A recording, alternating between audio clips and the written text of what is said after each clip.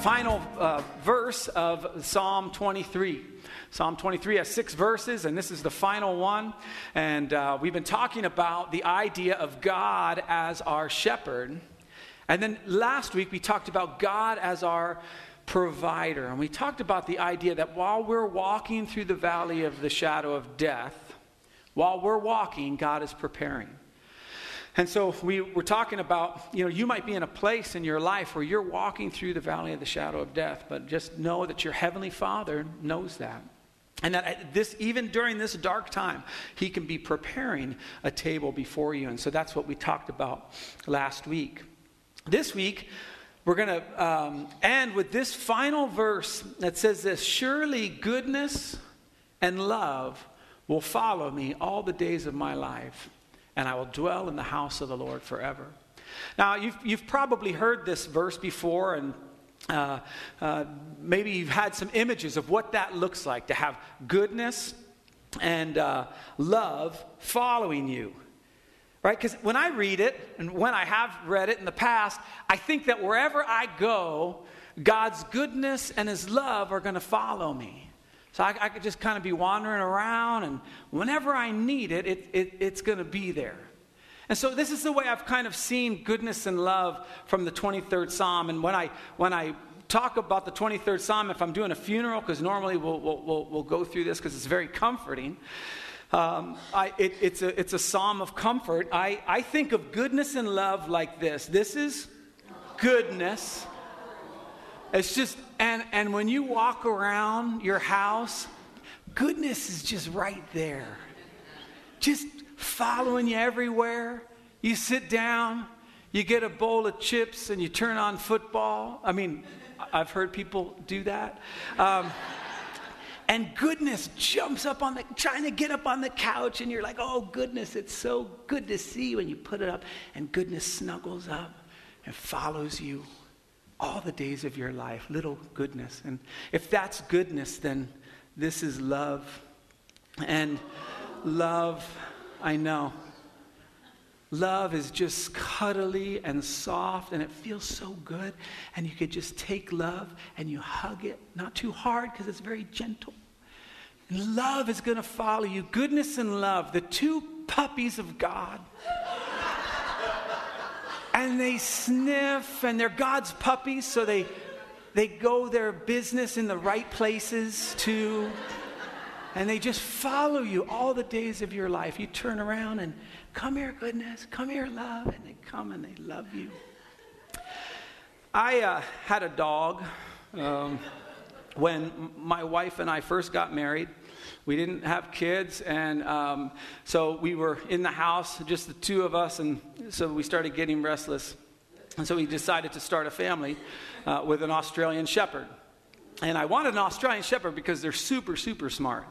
And so I had this vision of this Australian Shepherd, one blue eye, a bandana around its neck. I'd be driving a Jeep, which I didn't own at the time, but I'd get one. And me and my Australian Shepherd, let's call him Thunder or some masculine name, we'd drive down in the Jeep, and I'd park somewhere, maybe at a Starbucks, who knows, and the dog would just sit there waiting for me because this dog is so obedient and they're so smart. And so we go into the Inland Empire to this breeder, and we get this Australian Shepherd puppy, and it's going great. And then we realized that we had to train the puppy. But I was excited about that because it's an Australian Shepherd puppy, and so they're really, really smart. Most of them. And so I take it to dog obedience school, and we're doing it, and everything's learning. We started doing this one thing where I'd put the dog down, and I have a real long leash, and I'd back up, and I'd make it stay there until I said, come, and then it would come. And so we got farther and farther and farther away. Then I started taking the leash off and doing this. And about 2 months into dog obedience training, the dog realized, and I realized, that the dog was actually smarter than me. And so one day, I was about half a block away having the dog sit and stay, and then I said, come, and the dog came barreling down, and I'm like, man, he's not going to stop in time. And he actually didn't stop at all. He just ran right past me. And for a year and however long we had that dog, a few weeks, this was the dog's game. The dog had one job, and that was to get out of the house. And then the second job was to evade me, to just stay out as long as he possibly could. And so my idea, I didn't even buy a Jeep. My idea of trying to have this dog, because Australian Shepherds need two things. They need to be able to run constantly. That dog never got tired.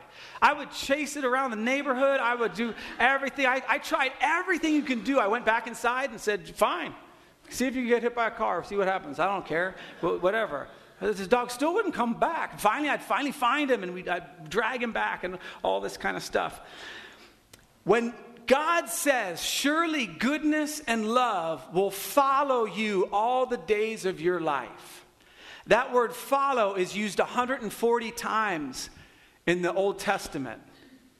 This is one of the only times out of two it's follow. It's almost always translated pursue, persecute, run after. So instead of goodness and love being these things, goodness and love is like an Australian shepherd. Here's goodness, and you're the sheep, by the way, and here's love.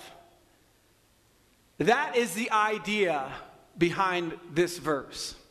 That surely goodness and love are going to bite at your ankles. They're going to bother you. They're going to herd you. They're going to corral you. As you start to wander off, God's goodness and his love are going to come right. No, not here. Don't go this way. This is not the way you're supposed to go.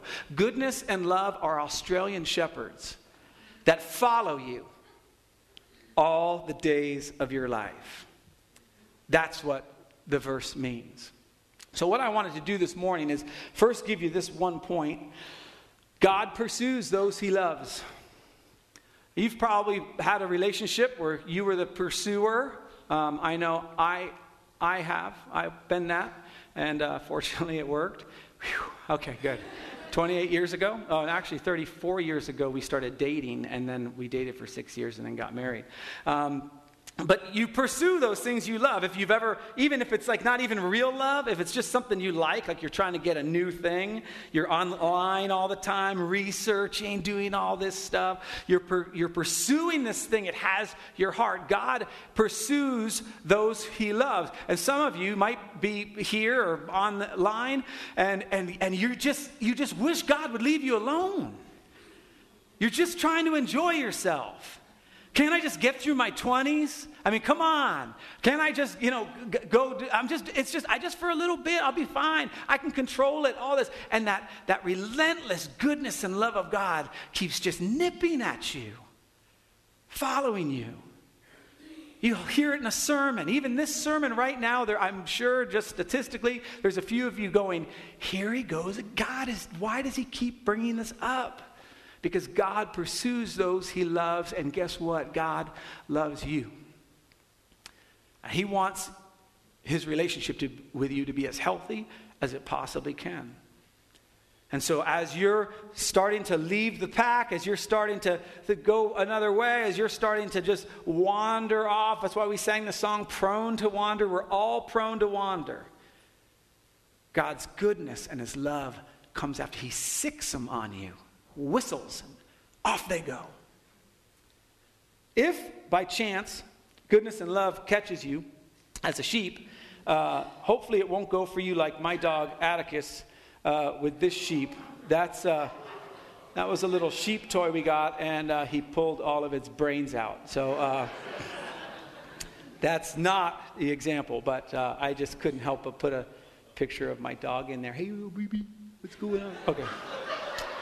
So I'm going to tell you a story that's in the Bible. It's very famous, but it talks a lot about this idea of God's goodness and love. As C.S. Lewis, when he was an atheist, he was going to disprove, he wanted to prove that there was no God. And every time he came up with an argument, there was something in his mind going, no. And C.S. Lewis called God the hound of heaven.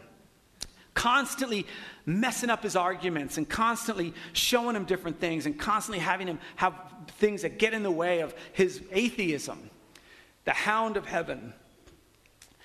So there's a guy named Jonah, and if you have ever been in Sunday school for any length of time, 5 weeks, they probably have talked about the story of Jonah. If you've seen VeggieTales, you know the story of Jonah. It's out there. And, the short story is Jonah gets asked by God to go somewhere. He goes someplace else. And then he gets eaten by a whale, okay? And he's in the belly of the whale for 3 days. By the way, the Bible never says whale, okay? So at least if you're going to raise your kids with the Bible, do it correctly. Okay, so Jonah hears from God. Now think about how crazy this is. That Jonah actually hears the voice of God. That God actually told Jonah to do something. Do you ever wish that you just hear the voice of God? That you just kind of go, man, I just wish he'd just talk to me and tell me. I believe we all have heard the voice of God at different times in our life. And I think a lot of times we act like Jonah. So the Lord comes to Jonah and says, there are these Ninevites. Nineveh was a city, and it was the capital of the Assyrian Empire at the time that we're reading about Jonah. And these were bad dudes. Ninevites were bad people. They would just go into villages and steal everything, and they'd kill people, and they were just not a great thing. And if you were an Israelite, you would not like the Ninevites. You would not. It would be like they would be like Republicans or Democrats or something. I mean, there's just horrible, horrible individuals. Okay, depending on which side you're on. And so they just hated him. And so God tells Jonah, I need you to go to Nineveh and tell them to repent of their sin. And so here's what Jonah did. But Jonah ran away from the Lord and headed for Tarshish. Now, if you've read the Bible for any length of time, you'll come to realize very quickly that it's impossible to run away from the Lord, right? The Bible says that there's no place you can hide from him. If you go to the depths of the ocean, he's there. If you go to the highest mountain, he's there. It doesn't matter where you go. So you can't really run away from the Lord. All you can do is run away from obedience. And so that's what he does. And he gets on this ship to escape. So here's what was going to happen. He needed to, if you're thinking about it in Garden Grove terms, he needed to travel to about Salt Lake City, Utah. That's where Nineveh was. It was north and over to the right, and so that's where he needed to go.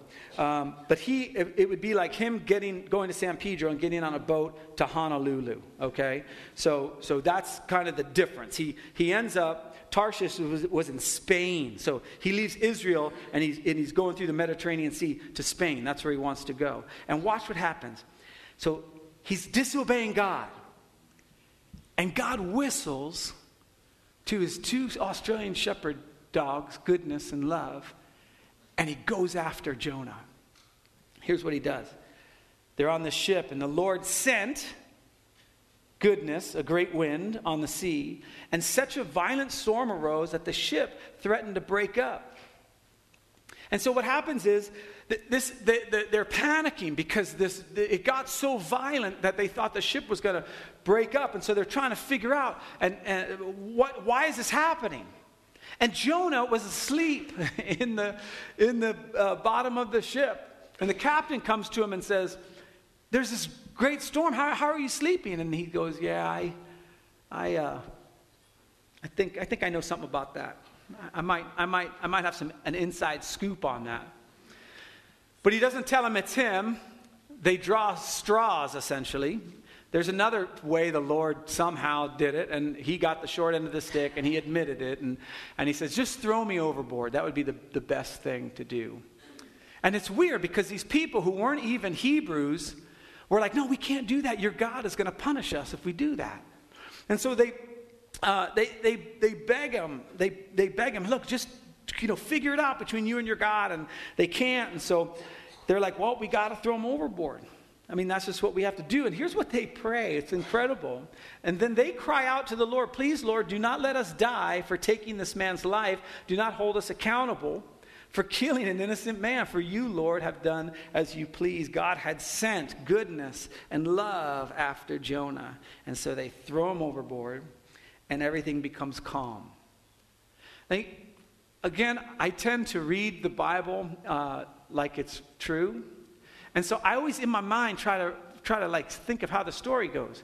Because let's say we're on the ship, and it's going crazy, the winds and everything. And then you throw me overboard, and then everything becomes calm. Like, wouldn't that be awkward? Like, I'm treading water, it's all calm now, and you guys are like, hey, it worked. This is amazing. Hey, so you want some food or something? Because we got to go. Like, I wonder what happened. If they threw him a life preserver or something. Well, here's what happened. In ancient times, people didn't swim very well.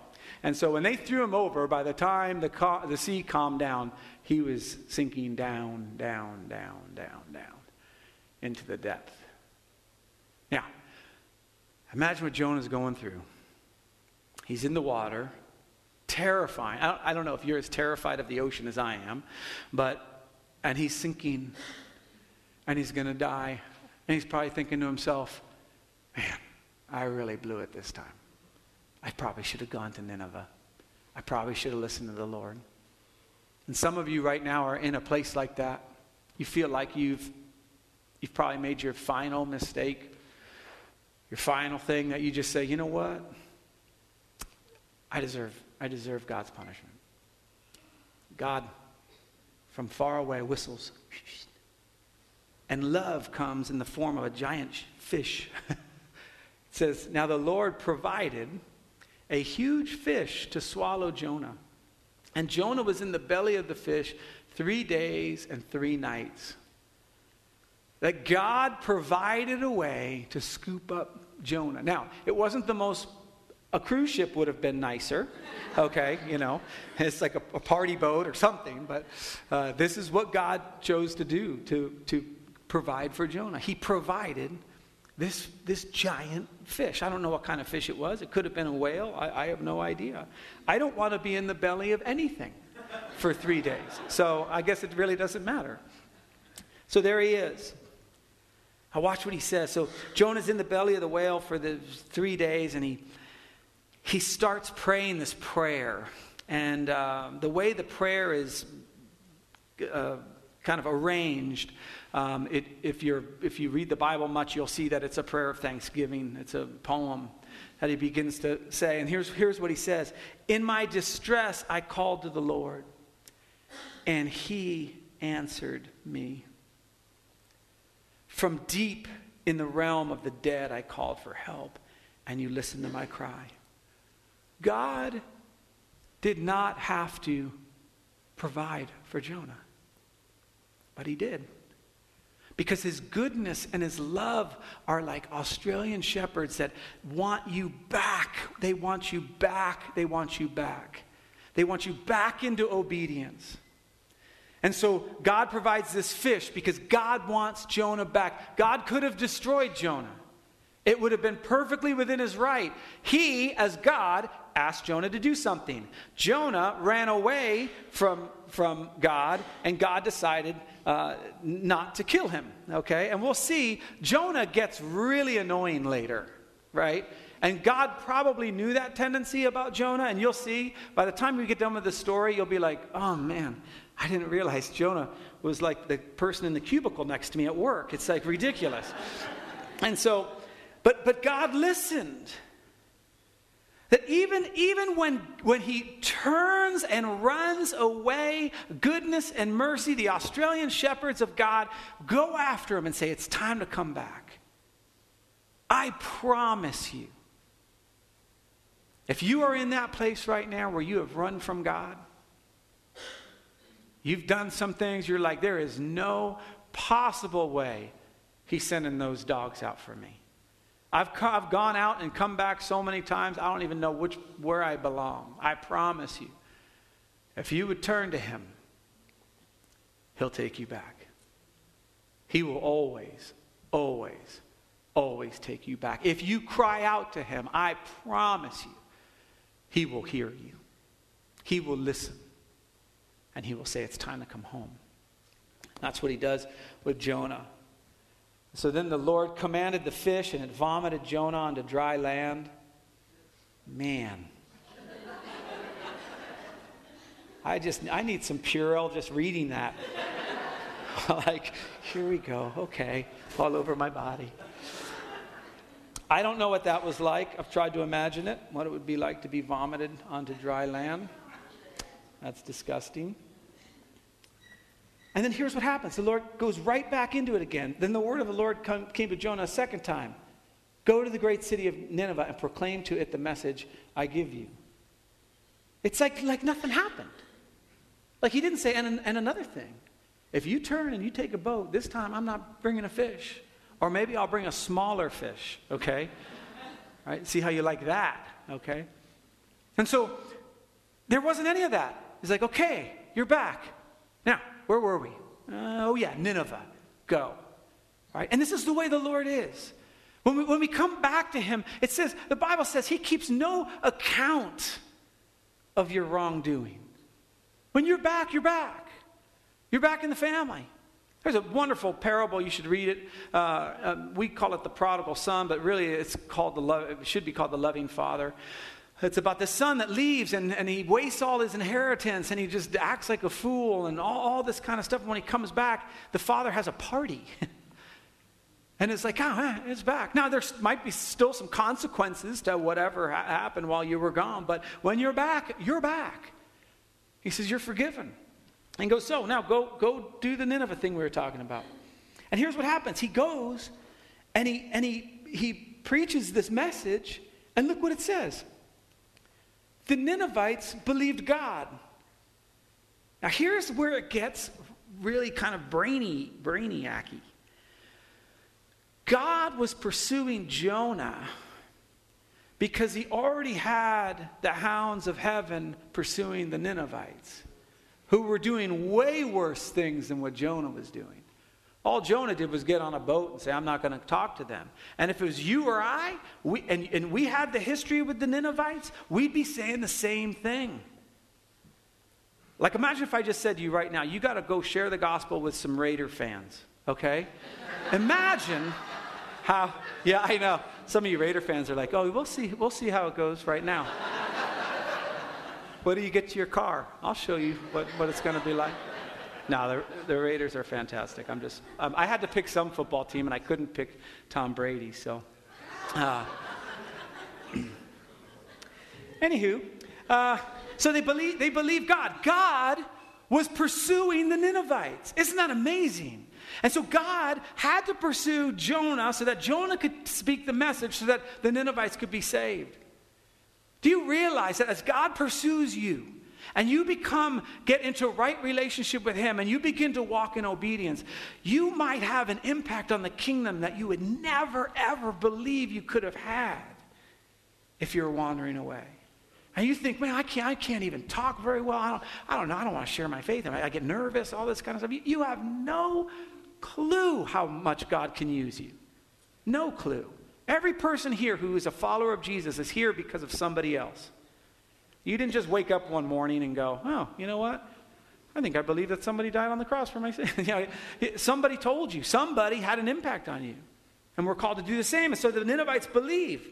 And a fast was proclaimed. And all of them, from the greatest to the least, put on sackcloth. And so they're talking about all these things. They even put on the animals, on their animals, they put ash on the animals to have them mourning. Like the animals need to ask for forgiveness. You know, what animal needs to ask for forgiveness? A cat. Yeah, that's it. It's cats. So, here's what their king says. Let everyone call urgently on the Lord, on God. Let them give up their evil ways and their violence. And here's what he says. Who knows? God may yet relent and with compassion turn from his fierce anger so that we will not perish. They began to trust in this God that might be compassionate, a God that might release the Australian shepherds of goodness and love, that found them, that they were grateful to hear the message. They were grateful that they responded with sackcloth and ashes. Sackcloth is just a thing you'd wear that made of goat's hair, and it's like an outfit of mourning. Like if you're, it's just like, hey, it's time to mourn. What should I wear? I need to mourn. Like you go into your closet. Oh yeah, my sackcloth thing. That's what they would do. It was just this outward expression of mourning their sin, and so they do that. And so the king of Nineveh is like, man, God might relent. When God saw what they did and how they turned from their evil ways, he relented and did not bring on them the destruction he had threatened, and quite frankly, the destruction they had deserved. If you read about the Assyrian Empire and how ruthless they were, they deserved punishment. So they're saved. That Jonah, by being obedient, was able to have this whole town, and we'll see at the end how many people were in there, turn to God. This is an incredible story of salvation to an entire community of people that probably had ramifications that went on for who knows how long. But to Jonah, this seemed very wrong, and he became angry. Do you have anybody in your life? Just be honest. You don't raise your hand or tell me the story. Where, if you found out something bad happened to them, it would kind of make you happy. Okay? And before you say you don't, I would like you to think back over the last 2 weeks in the news, when both sides, everybody's getting caught doing all sorts of stuff. And I'll listen to somebody on one side defend their guy, because it's all men, and then I hear the other one defend their guy, and it's like, but they're happy that the other guy finally got caught, right? Okay, I do this all the time. I do it all the time, depending on who my group is. So I'm not making fun of anybody. What I'm saying is, this is natural for humans. And watch yourself this week. You'll be sitting there and you'll hear a story and you're like, oh, tell me that story again. I loved it. That was fantastic. And what happened? Oh, wow, really? He has okay, great, good. He'll never get out of prison. Oh, yeah, awesome, right?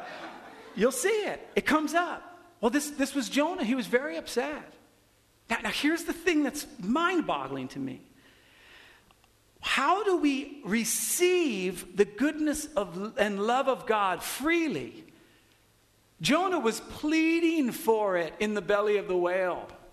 Please, save me from this death. And God says, I will. And then he turns right back around and goes, but not for them. It's good for me, but not for them.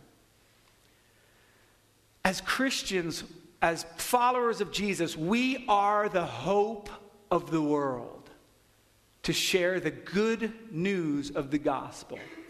And it's almost impossible if we're harboring bitterness and resentment in our hearts. We're doing the exact thing Jonah did. Watch what he does. Watch how he prays to the Lord. This is fantastic. Isn't this what I said, Lord, when I was still at home? Didn't I tell you? That is what I tried to forestall by fleeing to Tarshish. I knew that you are a gracious and compassionate God, slow to anger, abounding in love, a God who relents from sending calamity. Of course he knew that. He'd experienced that himself. But then he goes on and says, but there's some people on the planet that don't deserve that. What they've done is too bad. There's some people on the planet that it's okay for me to dislike. I'm here to tell you there is no one on the planet that you are allowed to withhold the shepherds from. Goodness and love. Not one person. I know it feels that way, that it should, and that you can be disappointed with people, and you can go after their sin and say, I don't think you should do that, and that's evil, that's absolutely positive. But there is not a single person on the planet that has the goodness and love withheld from them. You're going against God when that happens. And Jonah knew that. And so watch Jonah. He is like one of the whiniest people in the Bible. Now, Lord, take away my life, for it is better for me to die than to live. Okay? Call that passive aggression, and it's like a little kid, you know.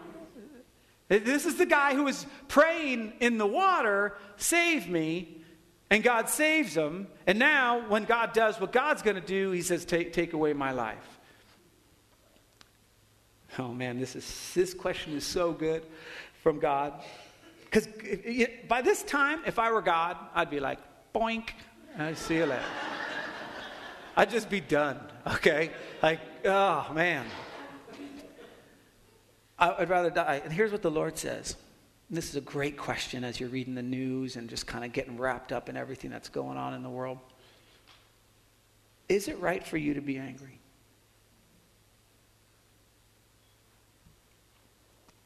That's the question God has for all of us. Is it right for you to be angry? Is it right to harbor this resentment? And like you, I'm exactly like you, I would come back with, well, if you heard my story. You're just saying that because you don't know my story. If you knew my story, then you'd say, yes, of course it is right for me to be angry because this is what they did to me. And once you hear how bad it is, you'll know. I guarantee you, whatever the person did to you or to me is not as bad as the Ninevites. I mean, it might get close, yes, maybe, I don't know. But even if it was that bad, God extended his goodness and his love to them. So is it right for you to get angry? And this week, maybe you put that on your fridge. Maybe you put it on top of your television or your computer. Is it right for you to be angry? So here's what Jonah did. He goes out and he sat down at a place east of the city, and he made himself a shelter and sat in its shade and waited to see what would happen to the city. He sat in his made like a little fort. You ever do that when you were a little kid out of pillows or whatever? He made his little pillow fort, and he sits in there and I'm going to see what happens. Have you ever been in a shelter of bitterness that you've made yourself? Just watching and waiting to see what's going to happen. Even when you were building the shelter of bitterness, you're going, oh, I don't even know why that guy would ever say that because I think that. And you got your whole shelter of bitterness, and then you sit in it all week long, and you wait and you watch, and you go, I can't wait to see what's going to happen when they get theirs. This is where Jonah is. It's a horrible place to be. Horrible. But even in your shelter of bitterness, guess who's going to be nipping at your heels? God. With the Australian shepherds of goodness and love going, hey, get out of that stupid shelter. You didn't even build it right anyway. And what are you going to do? You're going to die there? Hey, come on. Go home. You got 713 miles to go. You don't sit over here. Go home. So God sends his goodness and love to Jonah again. And he provides this leafy plant. He makes it grow. And it grew over Jonah to give shade to his head and ease his discomfort. And Jonah was very happy about that plant. He loved that plant. Made him feel good. Now he's in his shelter of bitterness that he made, and now he's got a leafy green plant, and he's going, yeah, this is just fantastic. But God's not going to let him stay there. At dawn the next day, God provided a worm, which chewed the plant. Sorry, Jonah. So that it withered. And when the sun rose, God provided love. And it's not a cute little puppy this time.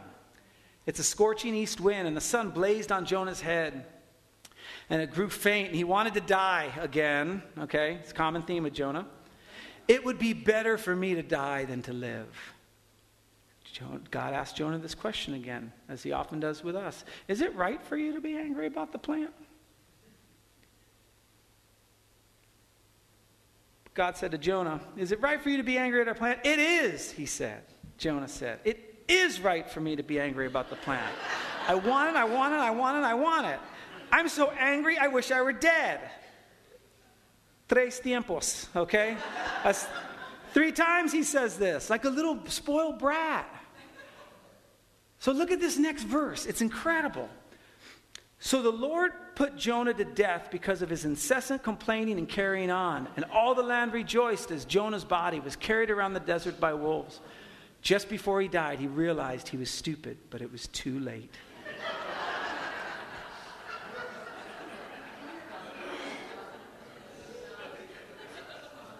Is that? Oh, I'm sorry. Yeah, that's the book of PJ.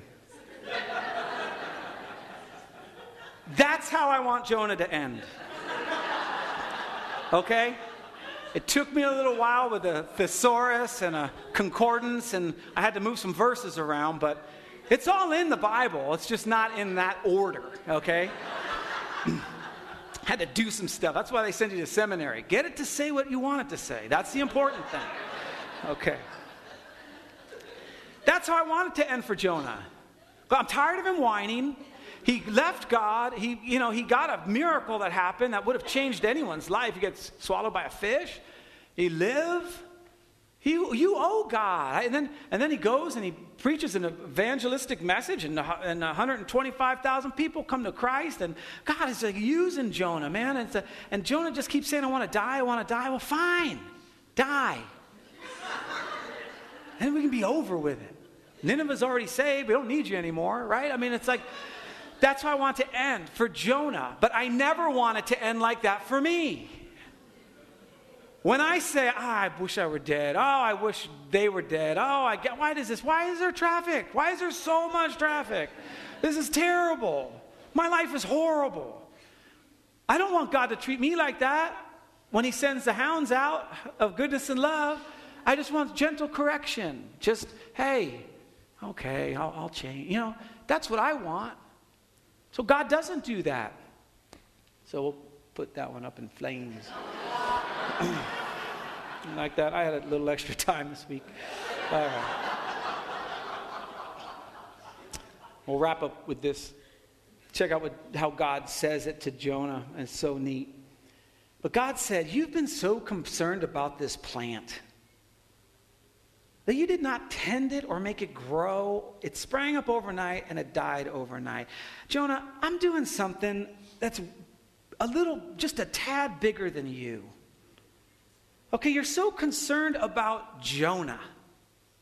You're so concerned about how is it going for you and how are your expectations being met. And I've sent the hounds out so many times for you. I need you to just start to get a bigger picture than just you. Here's what he says. Should I not have concern for the great city of Nineveh, in which there are more than 120,000 people who cannot tell their right hand from their left? And then I love God. He just says, and also many animals. And trees. I mean, I don't know. That's just so cool. Do you know what? Jonah ends with that verse. I don't know what happened to Jonah. I don't know if the people from Nineveh next week started sinning again. I have no idea. But what I do know is the heart of God. That God, even in the midst of Nineveh's wickedness, he sends out the hounds of goodness and love to try to get them back, to try to draw them to repent. That is the heart of God, friends, right there. And he also cares about animals. So that's good to know as well. Even cats. Here's how Peter, don't send me any emails about that or that I'm a cat hater. It's a strong dislike is more the... Look at how Peter writes it as the worship band comes back up. The Lord is not slow in keeping his promises. Some understand slowness. Instead, he is patient with you, not wanting anyone to perish, but everyone to come to repentance. That is your God. That is the heart of Jesus. That God, being rich in love, rich in mercy, sent the greatest Australian shepherd ever, Jesus, to get you back into right relationship with him. And at any time, no matter what you've done in your past, no matter where you are now, what you might be even into or were planning on doing this afternoon, in the midst of that, it only takes the ability to just turn and go, Lord, save me from my sin. I got to get back to you. I got to get back into right relationship with you. And you know what he's going to do? He's going to listen, and he's going to go, welcome back. Come on. That might be you this morning. You might be in a place where you're just like, I gotta come back. I promise you, his goodness and his love we're already nipping at your heels, already working, already trying to convince you this way is not the way. It's going to lead to destruction. Come back this way. And if you would be willing to humble yourself, you'd be willing to say, yes, Lord, I've been on the wrong path. I've been hiding from you. I've been running from you. But Lord, forgive me for that. It's Jesus' work on the cross that paid that price already. It's already paid. It's just turning your life over to him. What we're going to do in the next few minutes is Andrea's going to share a song that she wrote this week, talking about the love of God. And during this time, this is when we fill out our connection cards. And as Cece mentioned before, these are so precious to us. Not because we get to keep a track of who's here and who's not, and you get a star and you don't get a star. When you fill out one of those cards, you help us follow up with people that might be falling through the cracks. And people are very, very important to us. And so they'll get a note, they'll get something during the week that just says, are you doing okay? And sometimes they're like, yeah, I was on vacation for 3 weeks. Fine, no big deal. We just want to follow up with you. If you're new and you turn in a card and it has your information on it, I'll tell you exactly what's going to happen to it. I'm going to write you a note that says, we're really glad you're here. And you'll get that note, and that'll be that. And in 4 weeks, if you're not back, I'll send you a little postcard that says, hey, we miss you. And that'll be it. That's the only thing you're risking. And I might come to your door. But that'll be a whole totally different thing. No. So we really appreciate that. We really appreciate you trusting us with those prayer requests. We pray for every single one of those every single day. The other thing that we do is we use those cards, and if this morning, if you were one of those people who said, hey, you know what, I do want to return to Christ. I do want to turn my life around. You can just mark a little X on this box that says, I've committed my life to Christ. And I'll just get in contact with you and go, hey, tell me your story. How can we get you plugged in? The other thing we do is we take our offering.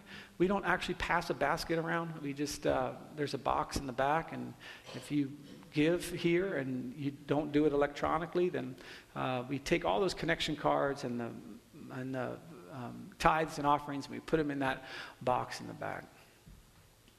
But the thing that's most important that happens during this time is that you make a connection with your Heavenly Father.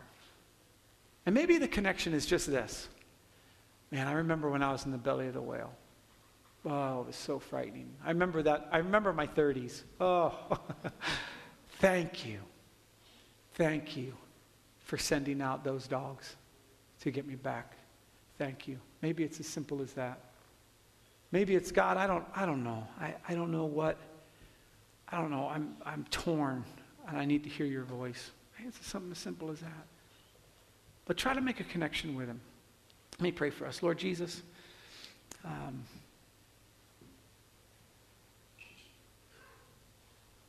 we are so thankful that as an obedient son, you came to earth and as the ultimate sacrifice of goodness and love, did not turn away from what you needed to do. You didn't run the other way. You didn't get on a boat. You didn't chicken out at the last minute. But you died for people all over the world worse than the Ninevites. You died for humanity, all of it. And so we thank you for that. Thank you for that realization. Lord, we thank you of all of us in here who've made a profession of faith in you. We thank you that, man, once we were lost, once we were we were being shipwrecked, we were far from you. You sent out the dogs, and you herded us back in. We thank you for that. Lord, may we remain next to you, our good shepherd. In Jesus' name.